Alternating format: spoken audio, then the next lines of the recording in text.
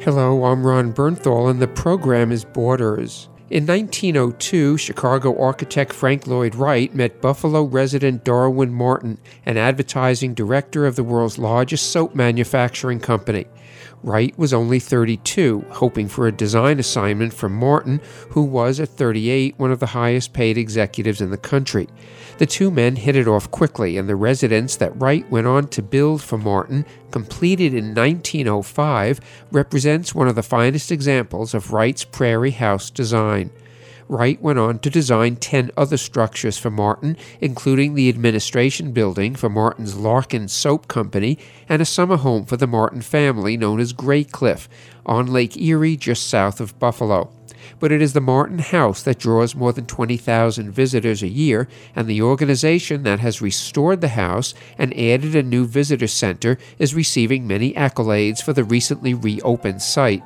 Mary Roberts is the executive director of the nonprofit Martin House Restoration Corporation. Martin House exemplifies Frank Lloyd Wright's prairie house ideal, and it truly ranks as one of his finest residential works. He is arguably America's greatest architect, and the Martin House is an international magnet for tourism and scholarship. It's a one-of-a-kind composition with 5 original Wright structures on the historic Martin House complex, plus a gardener's cottage and a newly constructed Welcome Interpretive Center, the Eleanor and Wilson Greatbatch Pavilion.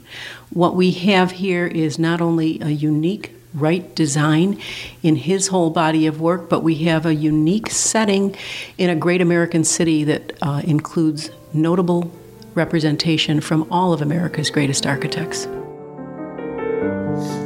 The other famous architects that helped make Buffalo one of the great U.S. cities for urban design included Henry Hobson Richardson, Frederick Law Olmsted, Louis Sullivan, and Daniel Burnham. But of all the magnificent buildings in the Buffalo area, it is the Martin House that stands out, not only because of its pedigree designer, but because the entire residential complex was almost lost to demolition and deterioration. Mary Roberts explains the chronology of the restoration. The restoration of the Martin House began in earnest in 1992 with the single focus of restoring the main Martin House.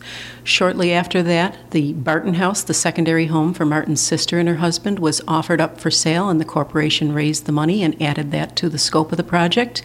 On the heels of that decision, an effort was mounted to raise money to purchase a 20-unit apartment complex that stood in the rear of the Martin House, and those apartment buildings were purchased with the idea to demolish them and to reconstruct 3 buildings that were part of Wright's original design.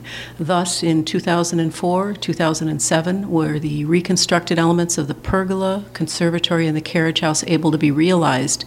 What it did was put back Wright's entire multi-structure compound as it was originally designed.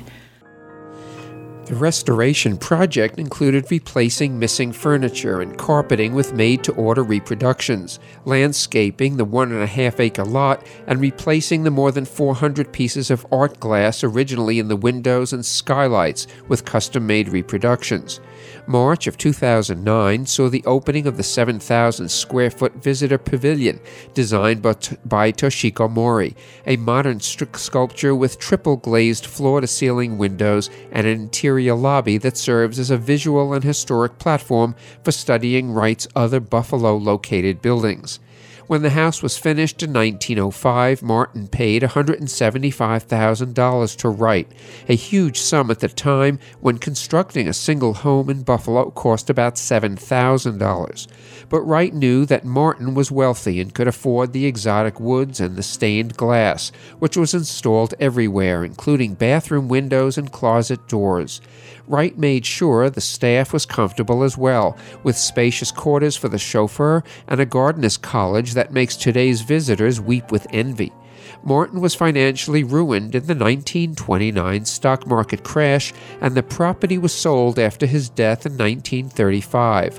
The $50 million restoration of the Martin complex was finished. Most of the exterior work has already been done. The Darwin Martin residential complex is open year-round, and photographs and information on visiting the site can be found online at darwinmartinhouse.org. Borders is produced at WJFF, an NPR affiliate station in Jeffersonville, New York. I'm Ron Bernthal, and this is listener-supported public radio.